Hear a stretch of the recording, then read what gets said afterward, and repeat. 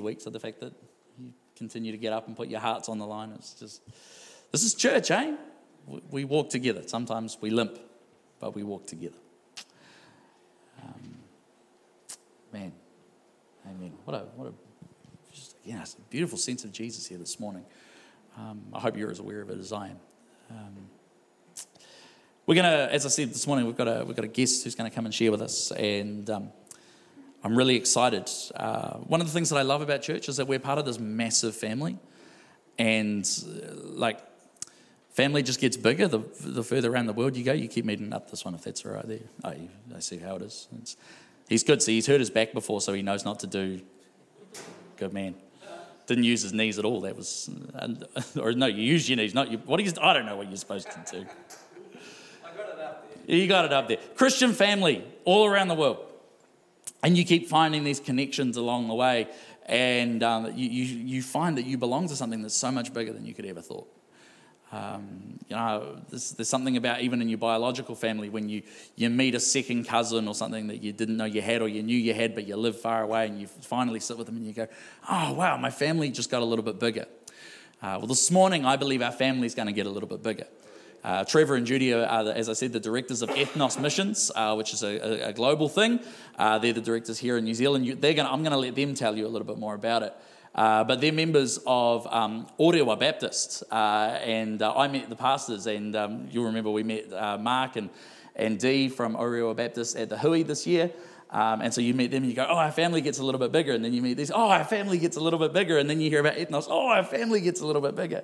And there's just this beautiful sense that the tapestry that God weaves, of which we all just get to be a single thread. And you might be a long thread or a short thread, you might be a bright thread, but when it all comes together, it creates this beautiful picture. And, I'm just so excited for us this morning to be able to see another part of that tapestry that God is weaving. I believe that as you see that tapestry, it will inspire you in different ways. Some of you this morning will be moved. I'm getting my words around. Look, I've been sick, all right? Some of you this week will be moved to respond by what you hear. And so I just want to encourage you this morning to have a heart open to the tapestry that God is creating. You might look at it and go, it's a corner of my tapestry that doesn't even come into, but it's still part of the picture, right?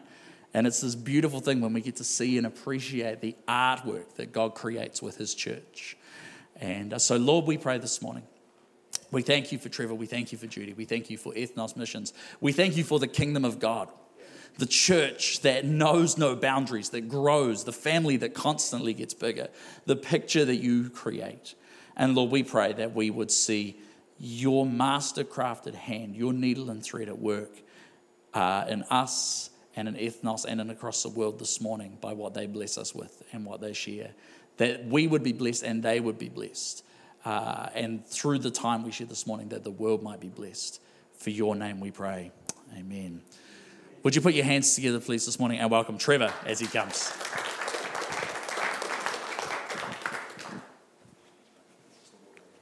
Thank you.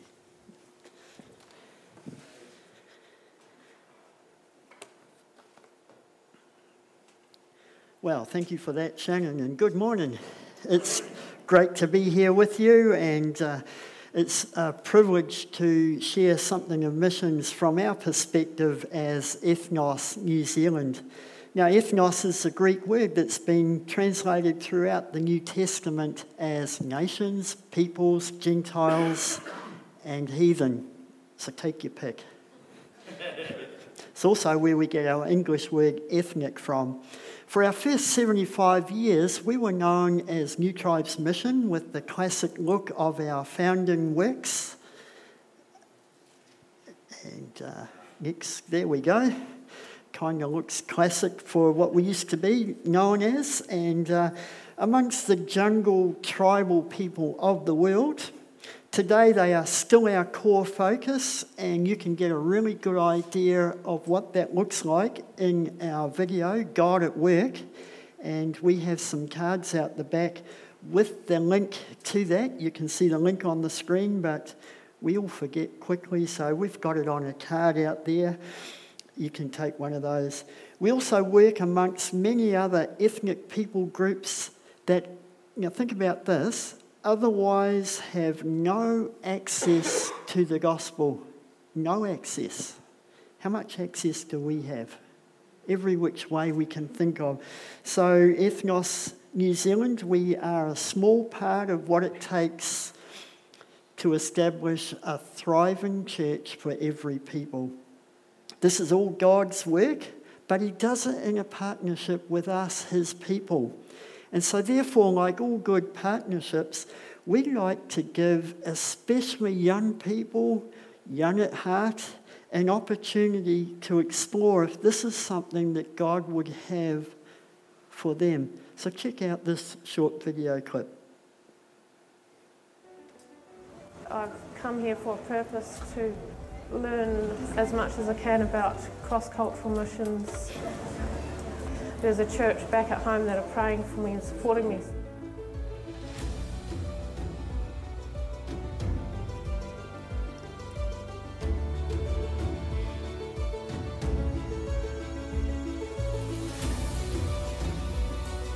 Spent a lot of this past year just being really anxious and worried about the future and just the uncertainty that's there. But being able to come here and just focus on God's word and to kind of get away from all these distractions that are back in America has really just been able to give me some perspective and allow me to say, hey, God's got this.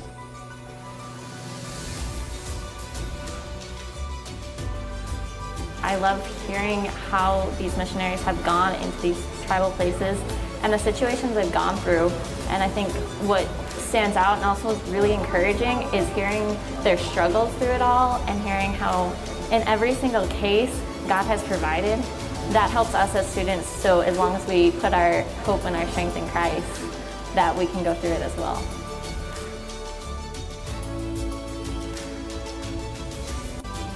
I have grown up reading and hearing a lot of stories of cross-cultural missions. What I really enjoyed is interacting with other young people and families and Christians who love God and have a passion for missions. It's been really exciting for me. It's not about me making sure that I do what's most comfortable and what I'm most familiar with, but it's how God would choose to use me. So every day when we go and we practice the pidgin language, or we go out to the tribe and it's uncomfortable trying to practice the language, I remember that it's not about me and that it's difficult, but it's definitely worth it to serve God in this way.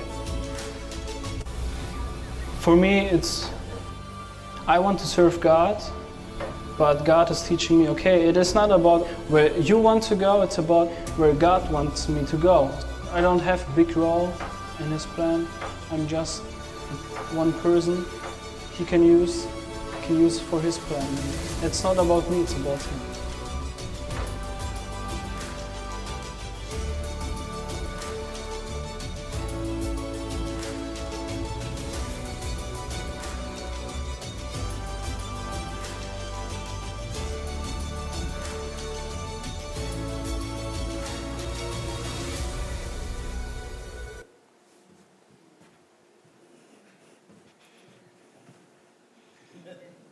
Who'd like to go to that?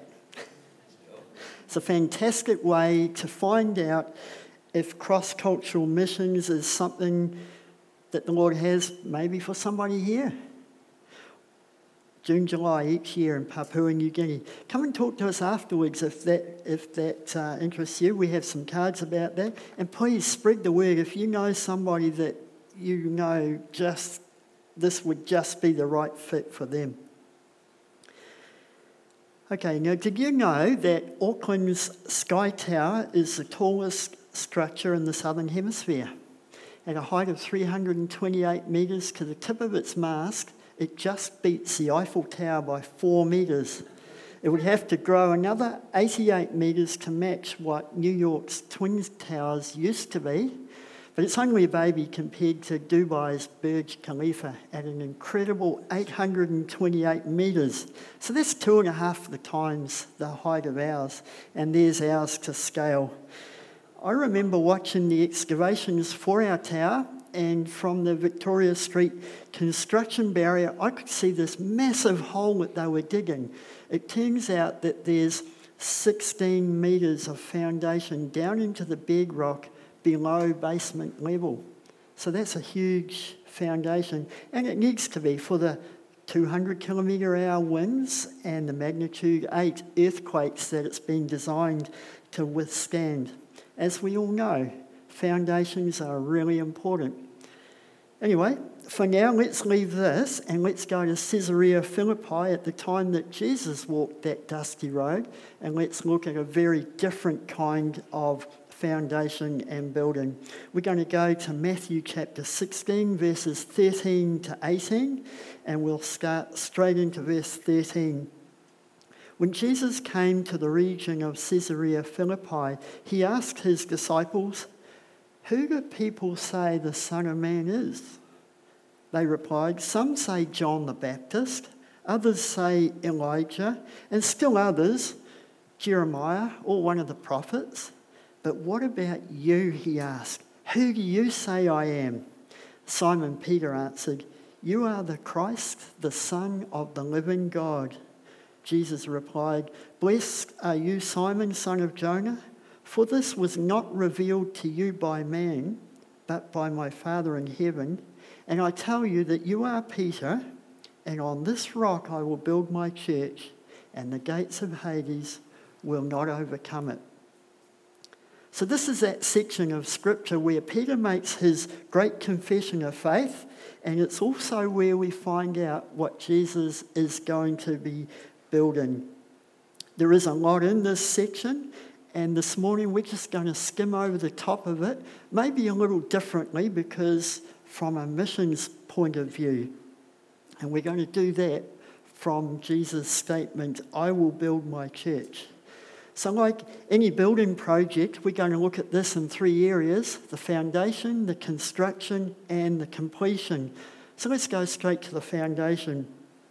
Jesus, knowing all along that there was confusion about who he really was, like we saw in verse 14, he then gets to the point that he wants to make with his disciples when he says, "Who do you say I am?" And then in verse 16, Peter speaks up, "You are the Christ, the Son of the living God."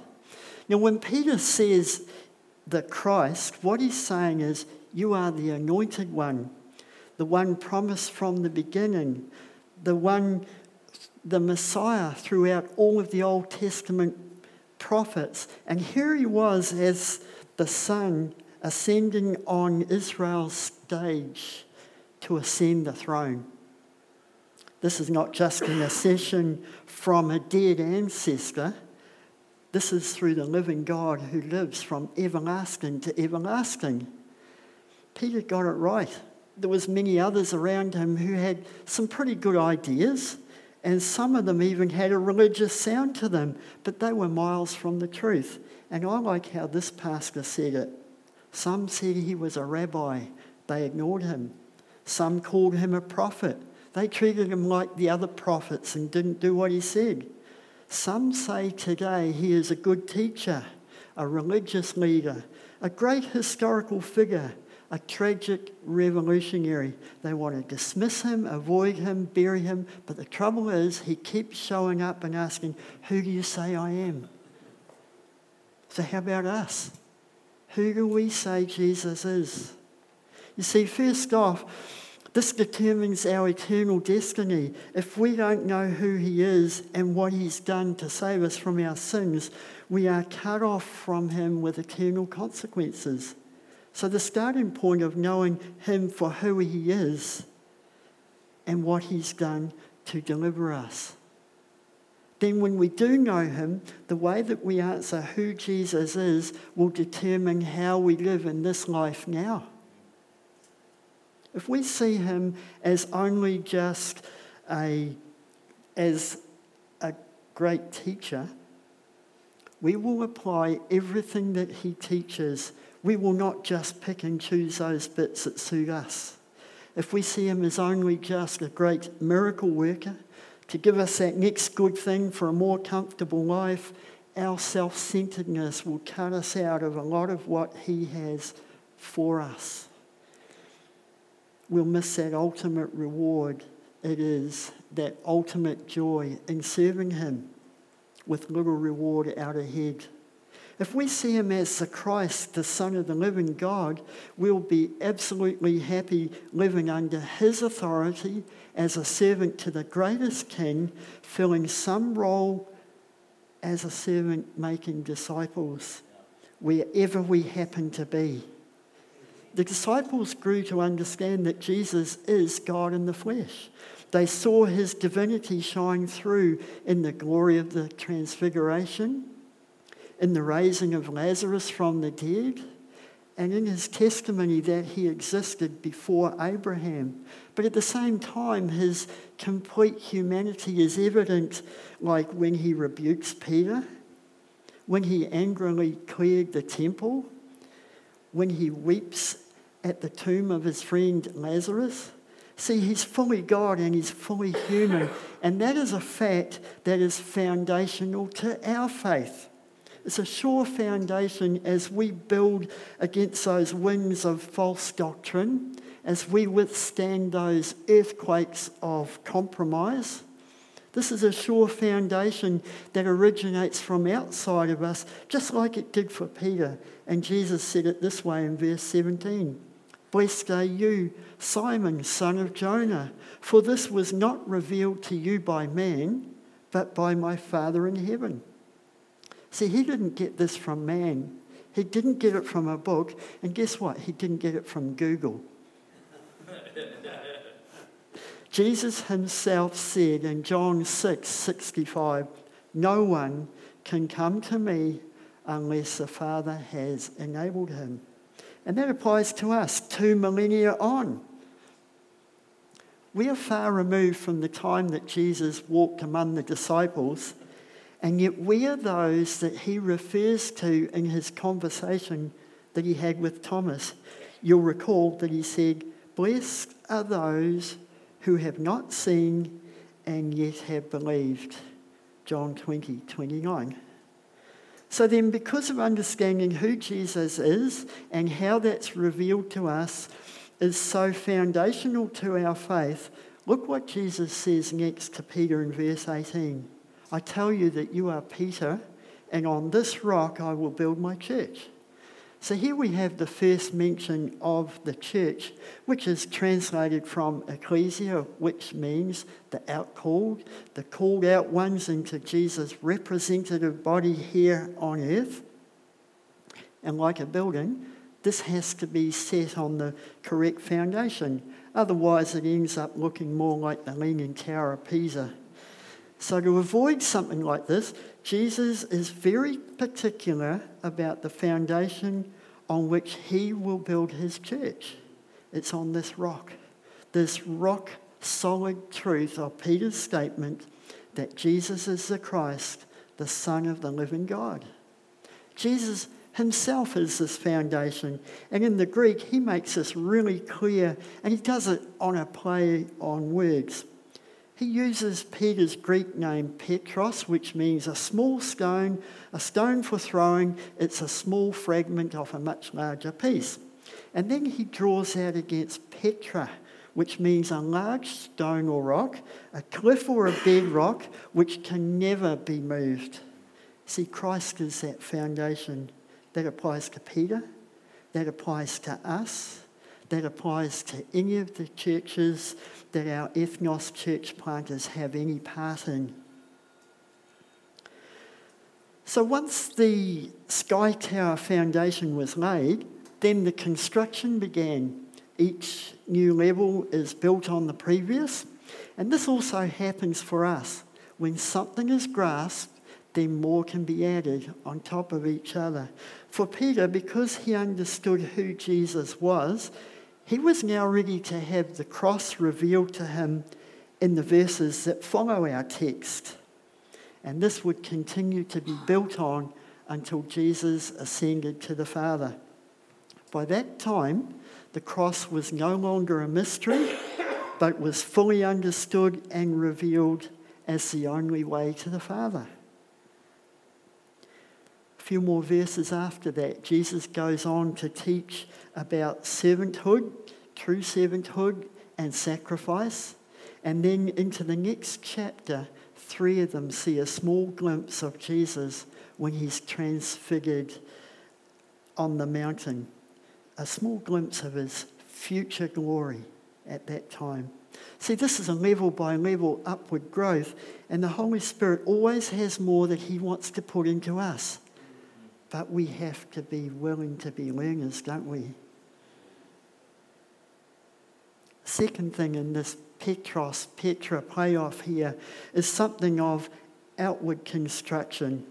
Jesus makes it very clear that Peter will become instrumental in establishing the church. And throughout the New Testament, we see that Christ builds his church through his apostles, through their teachings, and through their writings. So in effect, this is a privileged partnership with his people. With our Sky Tower, was it just one man or one company who built this? No way. There was hundreds on site. Then there was all of the sub-trades. There was all the supply and service companies. There was thousands of people. And this is the idea of partnership that the Lord uses in building his church. And we see this especially in missions.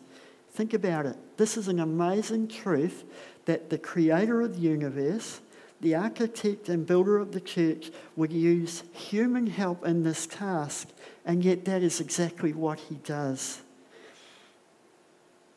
As weak and insignificant as we are, he has a part for every one of us. Like Hudson Taylor said, God uses men who are weak and feeble enough to lean on him. The local church is tasked for outward construction by its members through outreach and witnessing, and then all that it takes to support that. In missions, the outward construction of his church is really quite diverse. It begins with our missionaries having to learn at least one language, often two, and then many times are the first ones to put that language into written form in history. Literacy teachers who will prepare the people to read and write so that as the scriptures are translated for them, they can begin to read it and study it for themselves. The cross-cultural Bible teacher who brings the gospel message clearly to avoid syncretism. When Judy and I served in the Philippines, you can see our village there, because we were so far out in the jungle, we relied on others who would buy our supplies. We relied on pilots who would bring them into us, along with things like building materials for projects, medical supplies for the people, sometimes even extra food for them if there was a bad harvest. We relied on IT guys to keep our computers running up to date in very difficult conditions. Guest house managers for a clean, affordable place to stay when we came out to town, or like when we brought tribal people out to get them treatment in the hospital. You can see Judy there with Jocelyn when we stayed in the city for a number of weeks so that her daughter Angelina could get some eye surgery to prevent her going blind like her two older sisters. It's a very happy day for her and a relief for her mum when that was all done. We relied on administration people to keep us legally in country with visas and so on. Bookkeepers to make sure that our support reached us and didn't get muddled among other missionaries on field. We saw how God sent us funds through local churches here in New Zealand and individuals. We saw how God raised up people who seriously prayed for us, our co-workers, and the people we lived and served amongst. Those last two, prayers and supporters, based right here at home, but equally a part of God's team. See, whatever way we are involved in missions, or if it's within the local church, if it's looking to share Jesus or disciple his people, whether it's frontline or background, it's in a partnership with him as he builds his church. So the question for us this morning is, what are we building into? After all, we are being built up so that we will build out. And that always starts first in the home, local context. The Lord will draw from that for what he's doing among the nations. And of course, Ethnos New Zealand is very happy to facilitate more co-workers into what the Lord is constructing globally. Now lastly, let's have a look at something of the completion of his church. In any building project, it's the anticipation of completion is what drives those who are involved. And it's obviously what excites any onlookers. Certainly the opening day of the Sky Tower had long been anticipated. The day finally arrived through many challenges and no doubt many setbacks along the way. Any injuries or disputes that happened during construction, they did not stop the tower reaching its completion. And so too with the church that Jesus is building. It was planned for back in eternity past. And as Jesus unrolls the blueprint before his disciples, he makes this assurance. The gates of Hades will not overcome it. Common interpretation of this is the gates of Hades are figurative for the power of Satan and his forces, the powers of hell that are opposed to anything that God is doing. But then since Jesus has defeated Satan, those powers cannot prevail against the building of the church. A number of our English Bible translations use the word hell for the Greek Hades. So that helps to drive us to that conclusion. And there's some good theology there. But there is a wee problem with that interpretation. Hell is not a good translation for Hades. Hades is the Greek equivalent of the Hebrew Sheol, and they both always mean the grave, the unseen place of the dead. Never Satan's place of power. In the context of a few verses later, Jesus is foretelling his death and resurrection, and that is the key for us to understand that even though all of us who make up the church have to go through those gates of death, those gates won't hold us. Jesus' own resurrection was shortly to burst them wide open, reversing that hold on death. And because of that, the time will come, like him, where we will have these old bodies of ours raised from the dead to be reunited with him in new glorified bodies. And if you're older than Shannon, you say amen to that. As encouraging as that all is, though, we do still face opposition from Satan. And Ephesians 6:12 plainly tells us, our struggle is not against flesh and blood, but against the rulers, against the authorities, against the powers of this dark world, and against the spiritual forces of evil in the heavenly places. Notice that? In the heavenly places, or the spiritual realms, Satan is very active in all manner of attacks against the church, with some brutal persecutions, especially overseas, but he cannot overcome the church because it's built firmly on Jesus and on the power of his resurrection. Isn't that a fantastic thought?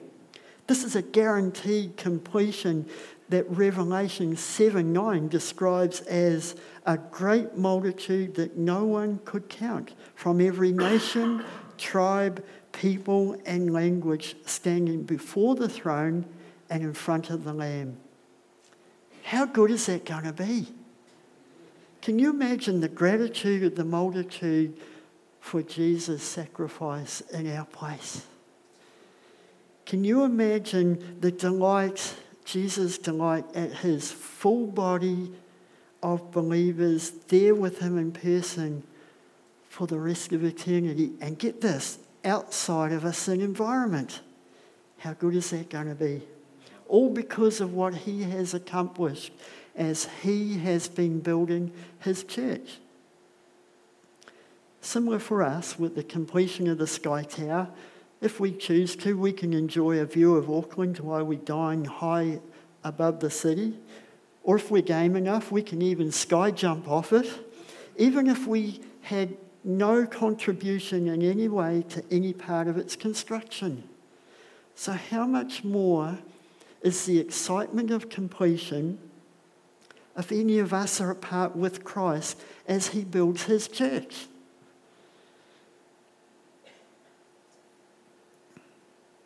Whether that's local or whether it's overseas in missions.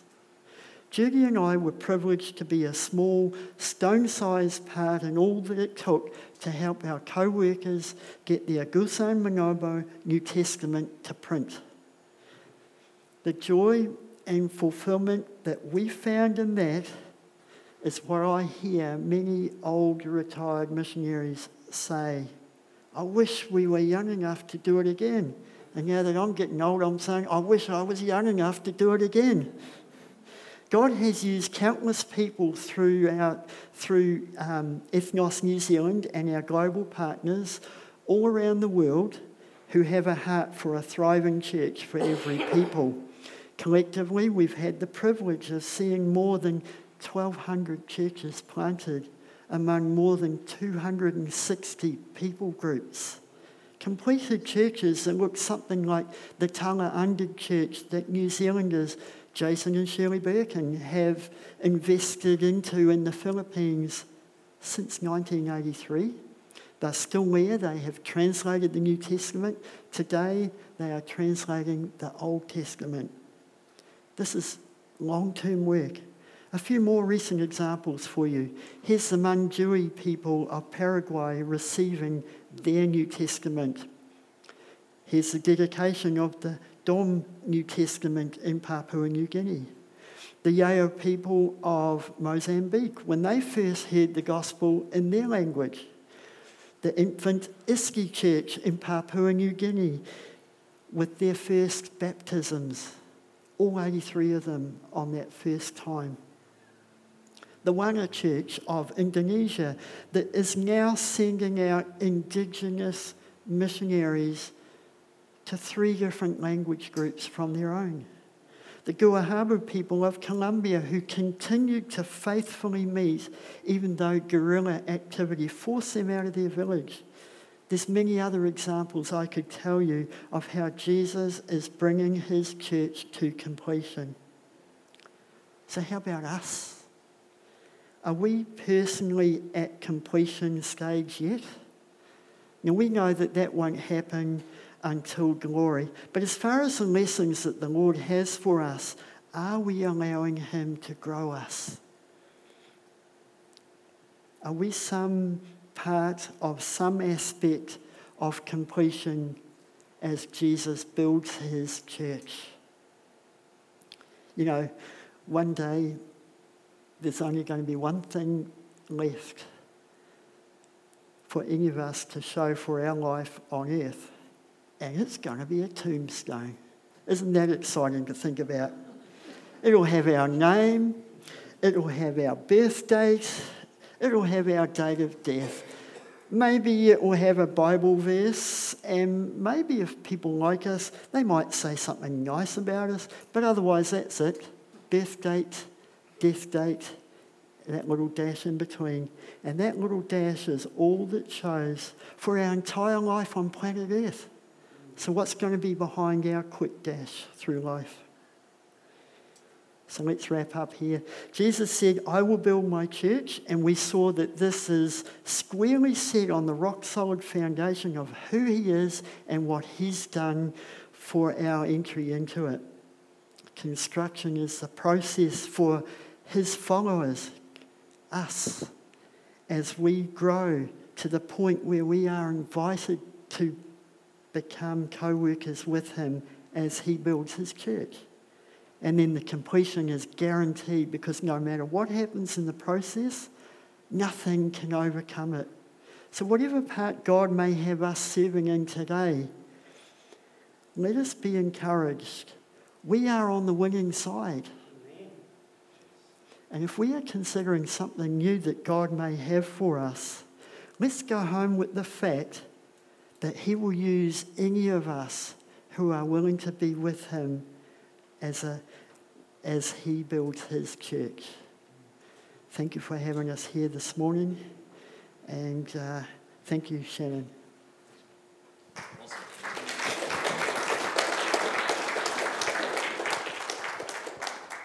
You see what I mean? It's like your family just gets a little bigger. You get to see some pictures, you get to hear some stories and go, God's up to something. And it's so much more than just our little pew, our little row, our little seat, our little church, our little nation. But God is doing something in the renewing of the face of the earth and invites us and our small stone, our small Petros, to be a part of that. And I just think it's beautiful. And so here's what I want you to do. Trevor, Judy, I want to thank you so much for coming this morning, for sharing with us, for telling us about what it is that your team is up to. And we hope that you have been blessed by your time here as well. And so I want to go back to that question that Trevor asked. What are you building into? What are you building into? And, there's all sorts of things that are going on, all sorts of different things that are happening in the world, so many different opportunities we can partner with. But I want you to have a think this morning about this one. And I want you to take just 15 to 20 seconds to just pray and just ask God this. God, what are you calling my response to be for Ethnos New Zealand this morning? And here's what I promise you. He will not say nothing, don't worry about it. I've never once, in all my time, whether it's been a missions organisation, and God's up to all sorts of a bunch of things, Christians, whenever I'm talking with someone, if I stop and I pray and I go, God, what would you like my response to be to that person? God never goes, just ignore it. Never, not once in my Christian journey. Sometimes it's been, hey, I want you to financially partner with that. Sometimes it's, I want you to pray for that. Sometimes it's, I want you to get that person in and have them speak to the church. Sometimes it's, you know what, I want you to tell someone else about that ministry because there's someone that that's going to really benefit them. So I want you to just in 15 seconds just to say, God, how would you call me to respond to the mission of Ethnos this morning? And then listen to what he might prompt you. It might surprise you. Maybe he wants you to go on one of those retreats, one of those training courses in June, July. In Papua New Guinea to actually look and see maybe this is something God's calling you to. Or maybe there's someone on your heart that you go, I think God wants me to share this with them. Lord, would you speak to us now? How would you like us to respond individually this morning to the opportunity that you have put in front of us so that we might build into your church?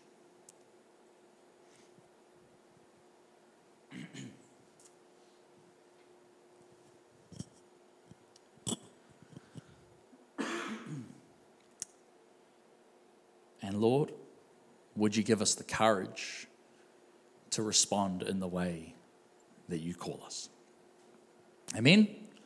Amen. Simple prayer. Here's what we're going to do. Our service this morning is coming to a close, the formal part of it at any rate. Tea and coffee is served in the other building. If you would like prayer for anything this morning, you are most welcome to come this area at the front. Someone will pray with you, whether that's for whatever, but whether that's something that's been prompted this morning or otherwise. Trevor and Judy are going to be here for a little bit longer if you'd like to chat to them to get some more information. I wonder even if you were to hang around by the information desk there, and that way they'll know where to find you. If you would like to partner financially with what this couple are doing and what Ethnos New Zealand are doing, then you can do that in several ways. There's an EFTPOS machine in the foyer, or if you've got cash, and then in the red post box. Please just make sure that it is marked specifically towards Ethnos, and we will make sure that that gets passed on as well. Otherwise, may you walk out of here living a different life this morning because you know what your life is built on. That Jesus is the Son of God. Greater is he that is in you than he that is in the world.